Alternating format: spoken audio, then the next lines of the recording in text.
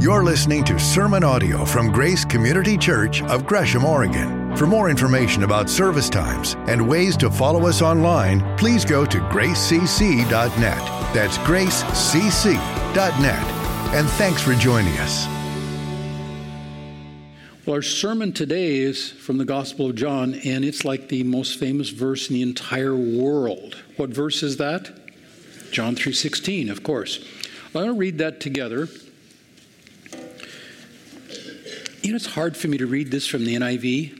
It's the wrong translation, because I memorized this in King James.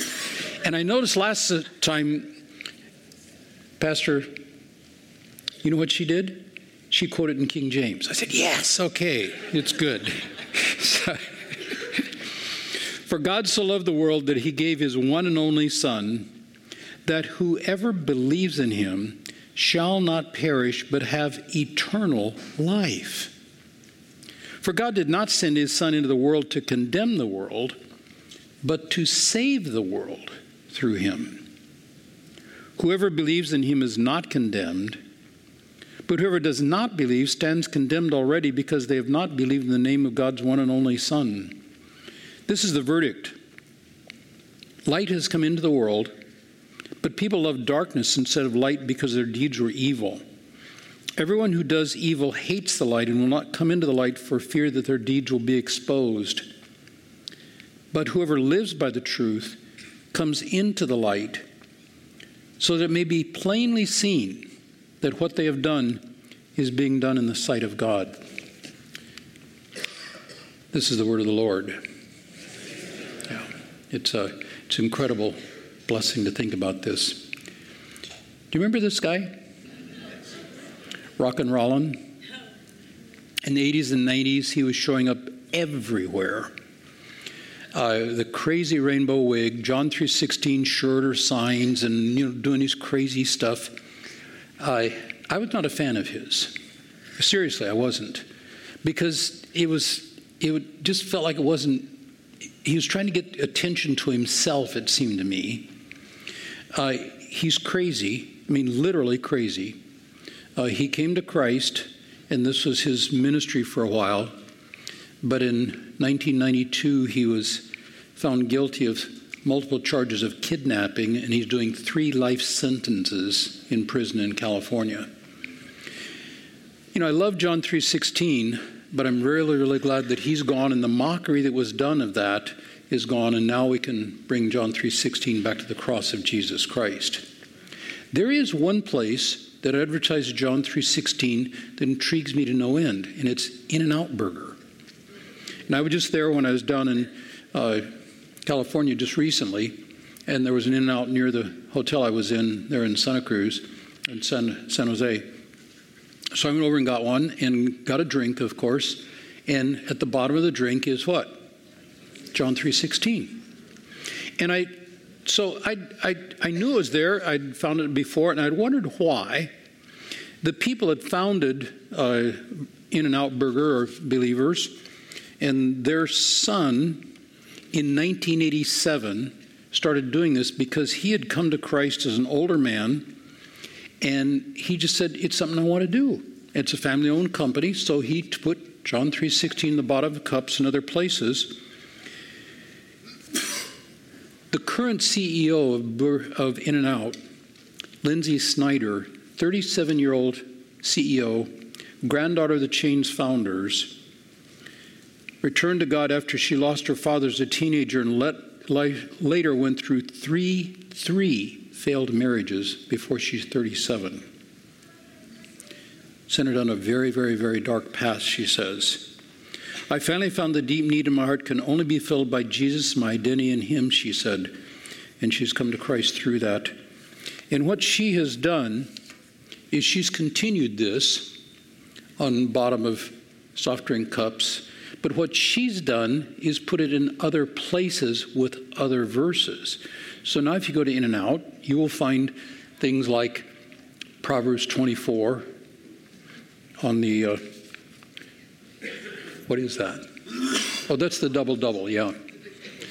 Yeah. There you go. So, like, The milkshake cup has Proverbs 3:5, trust in the Lord with all thine heart and lean not thine own understanding. Hamburger and cheese wrappers have Revelation 3:20 that's there. Behold, I stand at the door and knock. If any man hear my voice and open the door, I will come into him and sup with him. There are others in there too. Why does she do it? Because she wants to give respectful testimony to the power of God to change a life like hers. And that's what we stand together with. So we look at this passage. It's by far the best known passage in the Bible. People who have never been in a church in their life still know John 3:16, just around, even in our somewhat unchurched world. For God, greatest subject possible of a sentence, God did what? So loved. The greatest affection you can imagine, God loving the world. The whole world. Not just Nicodemus. Not just Simeon and Anna who waited for him in the temple. Not just the nation of Israel. The world. That he gave his one and only Son, the greatest gift possible, he gave freely. That whoever, widest possible opportunity, whoever believes in him, a great commitment to receive a great gift. Whoever believes in him shall not perish.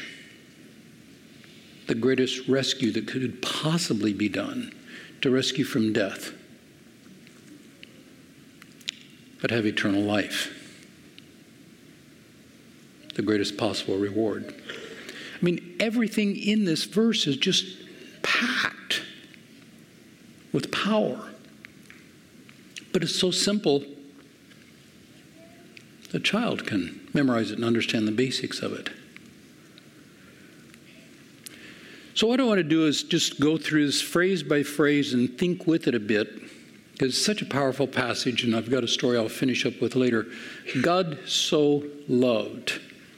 And I think, okay, what word do I want to use to kind of summarize that? And I put in there unconditional.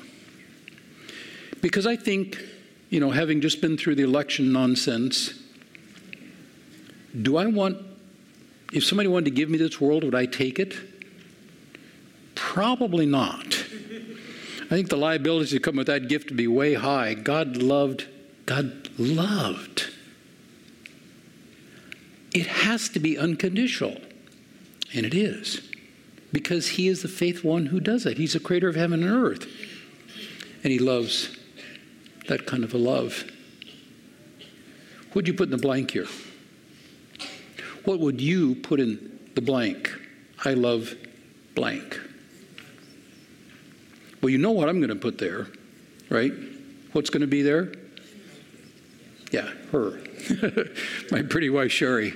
That's her last anniversary. She's going to hate me forever, but I love the picture. I like that smile.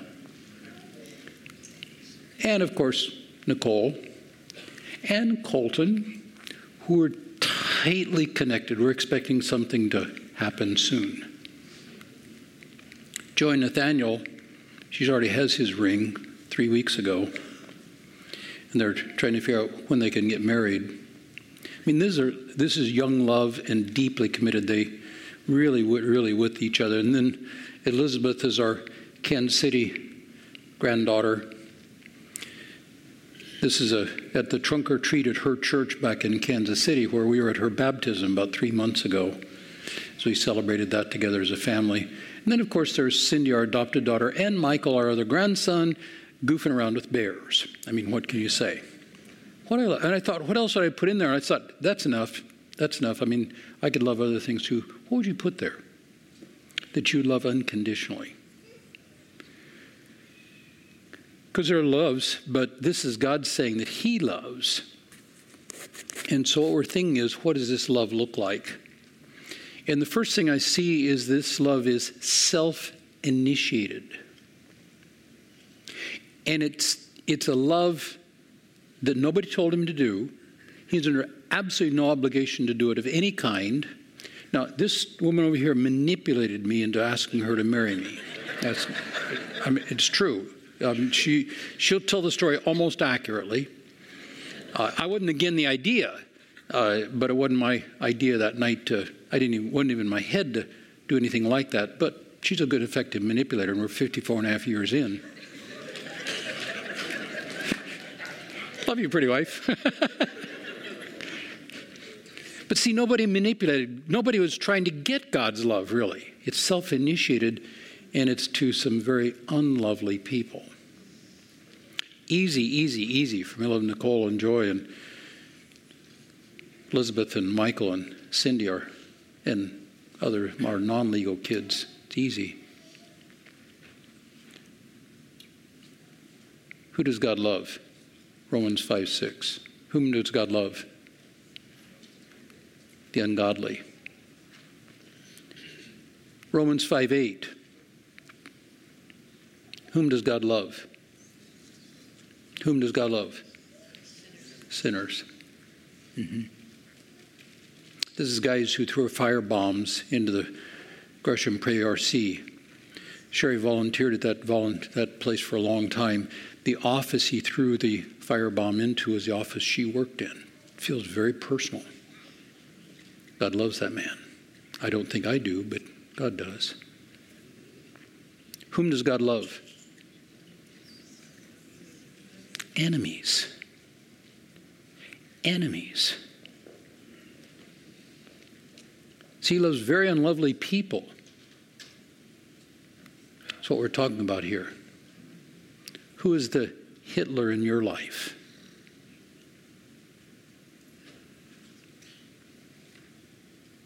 Who is the Hitler in your life? Our daughter Cindy grew up in hell. Her dad and brothers hurt her so awful. They would probably be the Hitlers in my life, though I've never met any of them.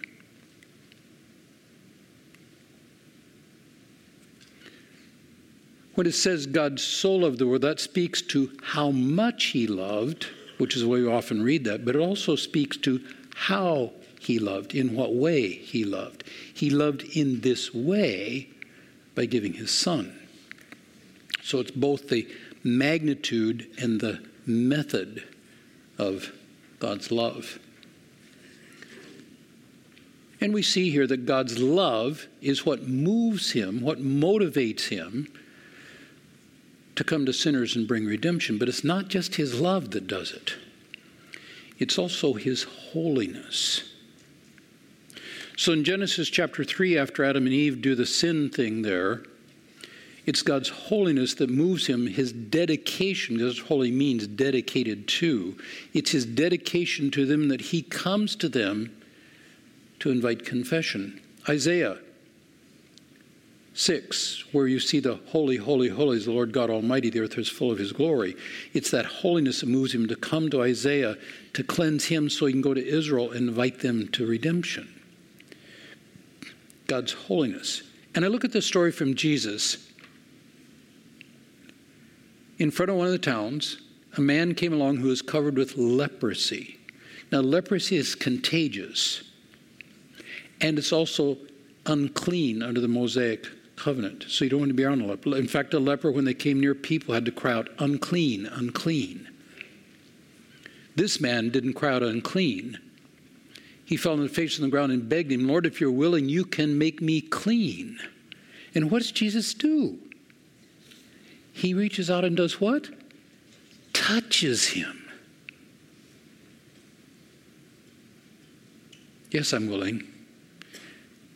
And immediately the leprosy left him. See, holiness cleanses what is done by the power of God.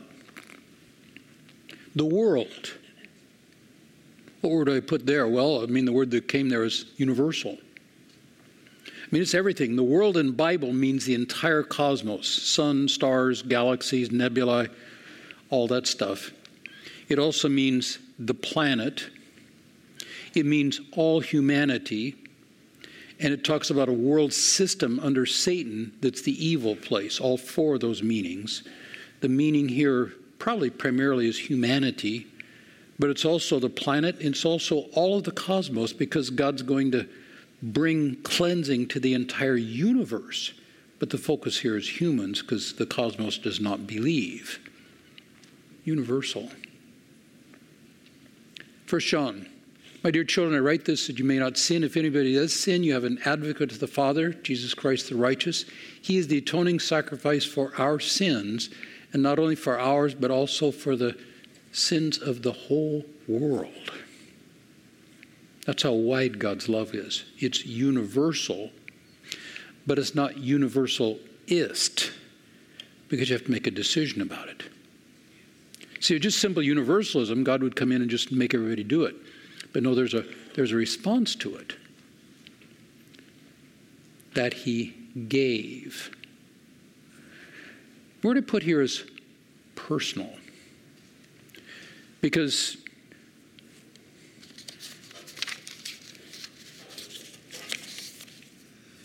whatever this is, I mean, I appreciate that.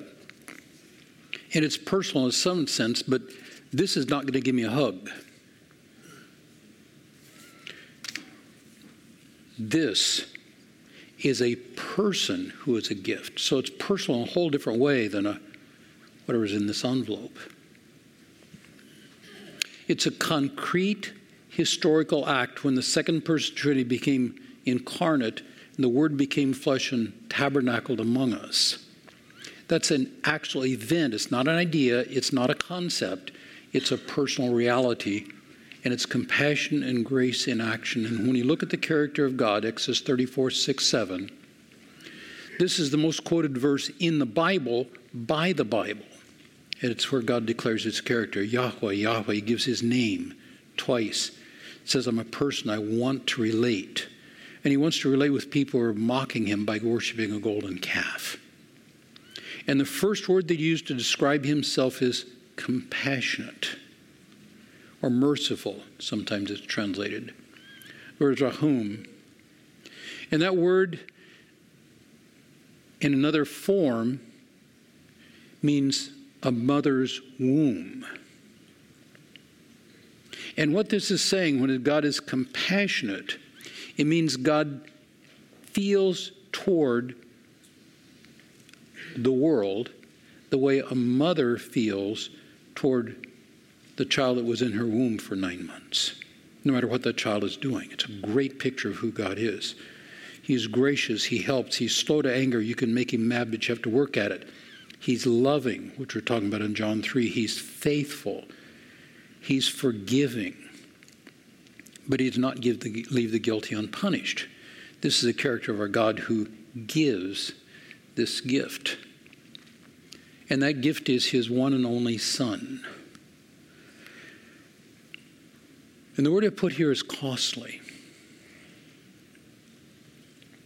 And the reason I say that, part of it, of course, is what that son's going to do. He's going to come into this world as a baby at Bethlehem. He's immediately going to be treated as a dangerous person who's going to try to kill him.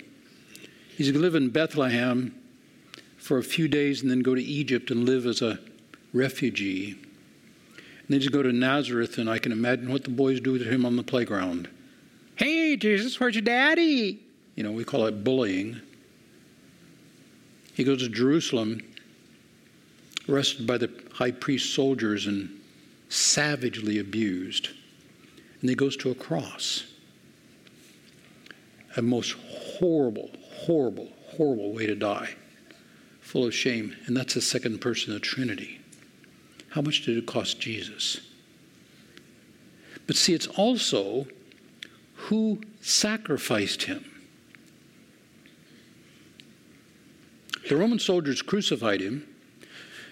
The Jewish opponents are the ones that egged the Romans on to do that. But Isaiah 53:10 says it was the Father's will to crush him so that he could be the sacrifice for our sins. It was the Father who sacrificed his own Son to be our sacrifice. Now, it's not divine child abuse. The Son is fully participant. And it wasn't done to savage pleasure. It was done as an incredible act of grace and mercy. I've got two fine bio sons, Don and David. I cannot even begin to imagine sacrificing one of them. It's totally beyond my comprehension. But yet God of the universe, who is the most compassionate being ever, gave his one and only Son, and it's costly to both of them. Why? Because he wanted to bring life to us who would believe in him. And the thing I put here, it's available. It's available to anybody. Belief. All you have to do is receive the gift. But what does that mean? Well, to believe him means trusting into a trustworthy person. An analogy I use is, I mentioned Cindy a couple times here. She was a young adult when we adopted her. And she had to receive the gift when we said, actually, Sherry and we led to that, but with my full support, would you be our daughter? And she had to receive that. It was hard for her to do that, to trust that we really meant it. But she trusted into a trustworthy person and promise. But it's also entrusting, because you're giving your life into this person, God of the universe, Lord Jesus Christ. That's what it means as a belief. It's not just a concept. It's not just information. It's joining in a life. And that life is a life of the community that reaches out and helps people, like the baby that Rachel was talking about, like the kids were running around here for Foster Parents Night Out yesterday, to all kinds of different people. Entering into life in a way of life that, frankly, is incredibly joyful place to be.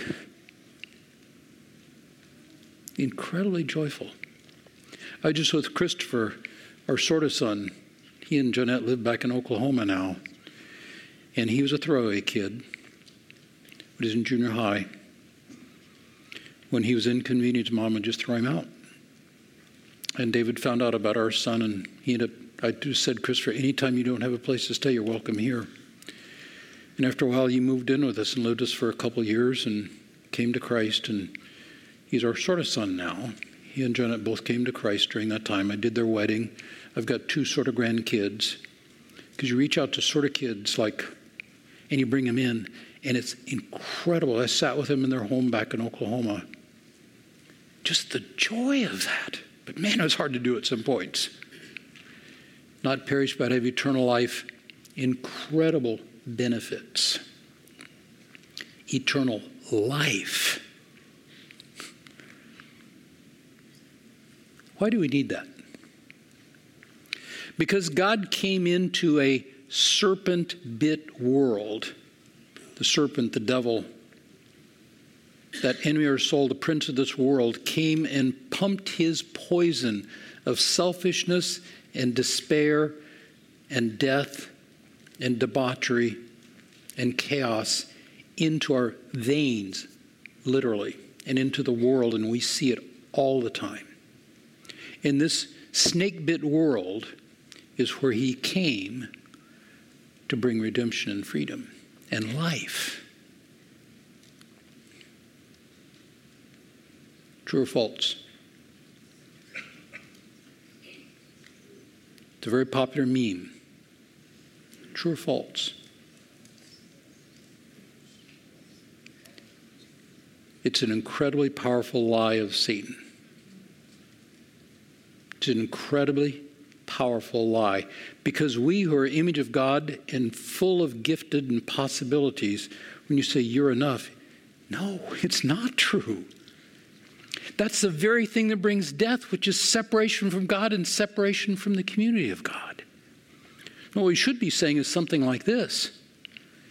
Until Jesus is enough, nothing else will be. And that's the life that Jesus came to bring, is to give you the power to be his very child and to do the work he's called us to do. God did not send his Son into the world to condemn the world, but to save the world. Have you ever had that experience when you're driving down the road, maybe a little fast, maybe a little, 8 you're fine, 9 you're mine. I think that's the meme here in Oregon. And maybe you're going 13 over the limit and suddenly you see the flashy lights behind you. Have you been there? You want to volunteer that you know what it's like? Yeah. Now they just take your camera, take a picture of you. But you're sitting there on the road, flashy lights behind you, you're waiting, and here comes a police officer up and driver's license and insurance, so hand it over. And he looks at that and says, Mr. Brashears, thank you for stopping. What are you expecting right now? The ticket, $165 or whatever it is. That's something like that. And let's say the policeman does that and he says, Mr. Brashears, thank you for stopping. I have a gift card for a brand new car. Here, sir, would you receive that? Has that ever happened to you? No. But see, that's what this is. This is the judge of the world coming in, looking at our sin and our stuff and giving us a gift for a brand new car called eternal life. Will you receive it?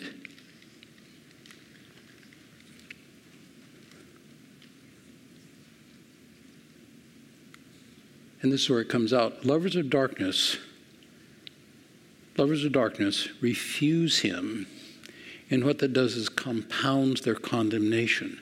Because they're condemned not only because of the evil that they do as lovers of darkness, they are condemned because they reject the very gift of life that God gives. Why? This is the verdict. Light has come into the world and people love darkness instead of light because their deeds were evil. The evildoers hate the light. So the question is how you respond to this incredible gift. How will you respond to this incredible gift? And the very, very, very strange things is some refuse the light because they love their darkness, they love their evil. And they do. I've talked to some of them. And they reject the free forgiveness, the life that God gives, because they prefer their selfish sin. There are others who reject the light because their fear and shame is larger than their hope. When our daughter Cindy came to Christ, her fear and shame was huge. She was still living in deep darkness, and she was not Cindy Brashears at that point. She was Cindy Brown. And it was a hellish place to be. And a friend of the family kept inviting her to church, and she'd say yes because you're supposed to, but then when a woman would come to our house to pick her up on Sunday morning, she wouldn't be there because her fear and shame were way too big to go to church. And then there was a day when she forgot the woman was coming, and she was at home and opened the door, and there she was. What is she going to do? What is she going to do? What she found in that day at that church, here in the Gospel of John 3:16, she found that her fear, shame, and guilt can be healed and cleansed, and she made a commitment to Christ that day that completely changed her life. Jay preached last Sunday and talked about the woman at the well, a throwaway woman who's five husbands throw her out, and the sixth guy didn't even bother to marry her, just brought her into kind of a sex slave. But when she heard the word of Jesus, her shame and fear was removed. And what she did after this happened, she left her water jar. The woman went back into the town and said to the people, "Come see a man who told me everything I ever did. Could this be the Messiah?" And the response to these people was, many from Samaria went out and believed in him because of the woman's testimony. See, she was just telling what Jesus had done for her to other people so they could also receive that gift. Incredible. Incredible. Incredible. John 17. This is one of these passages I just can't get past. Jesus in his prayer in the upper room, praying for the disciples before he's going to go off and be crucified, says, "I pray for those who will believe in me." That's us, many of us. Through the message, that all of them may be one, Father, just as you are in me and I am in you. That's talking about the Trinitarian relationship between the Father and the Son, but it doesn't stop there. Look what it says next. May they also be in us. What's that saying? May they also be in us. What that's saying is we can experience the blessings of life with the triune God. Incredible. Worship team, come on up here. I'm winding down slowly. We can experience life in the triune God, the kind of life that the Father and Son have for all of eternity. We can share that now.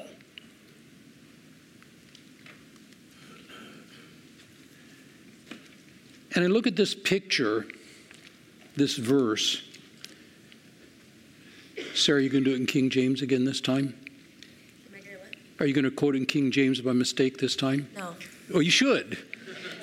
For God so loved the world that he gave his only begotten Son, that whosoever believeth in him should not perish but have everlasting life. This is a world changer. And we can take this message to the world. This is the gospel. And we want to sing it together. Can we do that? I kind of apologize to a whole bunch of you who haven't got to see Aaron dancing here. What a delight. What a delight. Oh my gosh. So good. I love it. I love it. And you're trying to corral her. Don't. She's delightful. Yeah. You know, John 3:16 to me is a personal verse. Because my son Don and Susan were high school sweethearts, and Don popped the question, Susan said yes, and they wanted me to do the wedding because they'd been at David's wedding and wanted to be like that, and I wanted to do their wedding. There's just one problem. Susan wasn't a Christian. Delightful woman, really, really fine. She was back at college in Iowa, and Don and I were in our house at that point at our place over in Mount Tabor. The olden days when you had extension phones. Do you remember those days? Yeah, no. Long time ago. So Don was in one room, I was in another room, and we were talking to Susan, and she knew exactly what we were calling. Awkward.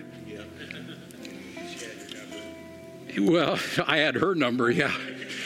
And I called and I said, you know, we did a little bit, and I said, I just asked the E question. Susan, if you were to stand before Jesus and said, why should I let you into my heaven, what would you say? I knew what she said. I've been a pretty good person, which is absolutely true, but wrong answer. Because you'll never be good enough to merit getting in God's heaven. And I said, Susan, do you have a Bible there in your room back in your college dorm? And she said, no, I don't. I said, Don, would you grab a Bible? I want you to read John 3:16 to Susan. Well, he didn't have to grab a Bible. He just quoted it. For God so loved the world that he gave his only begotten Son, that whosoever believeth in him should not perish but have eternal life.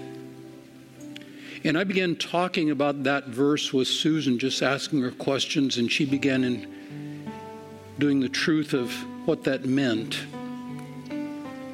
And by the end of that hour conversation, she had made a commitment to follow Jesus and prayed a sinner's prayer. And she joined BS Bible Study Fellowship after that. And like I said, I was just Elizabeth's baptism at their church back in Kansas City. The power of that transformation, whether it's the incredible, hellish life of Cindy, our adopted daughter, or the really blessed life of Susan, our daughter-in-law, doesn't make any difference. For God so loved the world that he gave his only begotten Son, that whosoever believeth in him should not perish, but have eternal life. I'm going to pray here, and I'm just pray a simple prayer along the lines of what Susan prayed. And if you haven't received Jesus yet, and you're kind of that, maybe I should take a shot at this, just pray that prayer with me. And then we've got prayer teams over on the side. We've got the next step over in the cafe afterward. Just follow up and talk to somebody. Let's pray together. Father, thank you for loving the world so much that you would even sacrifice your own Son for the horrendous cost of that to you. Jesus, thank you for living to show us how to live and then dying to be the sacrifice for our sins, to take away our shame, our fear, our guilt, but even more so to come back to life, to bring that life to us, snake-bit people. And for anyone here who wants to do that exploration with Jesus, just pray something like this. Thank you, God, that you love me. I don't know just what that means. But the idea that you would give your Son for me is helping me deal with the fact of my shame, sacrifice, giving up my guilt. I want to do that. I'm so ashamed of stuff I've done. I'm so ashamed of the way people have treated me. So afraid of what might happen and my guilt. Would you give me your life? Would you give me your forgiveness? I think I want that. Not quite sure what it is, but I want to be rid of the shame and fear and guilt. Jesus, help me.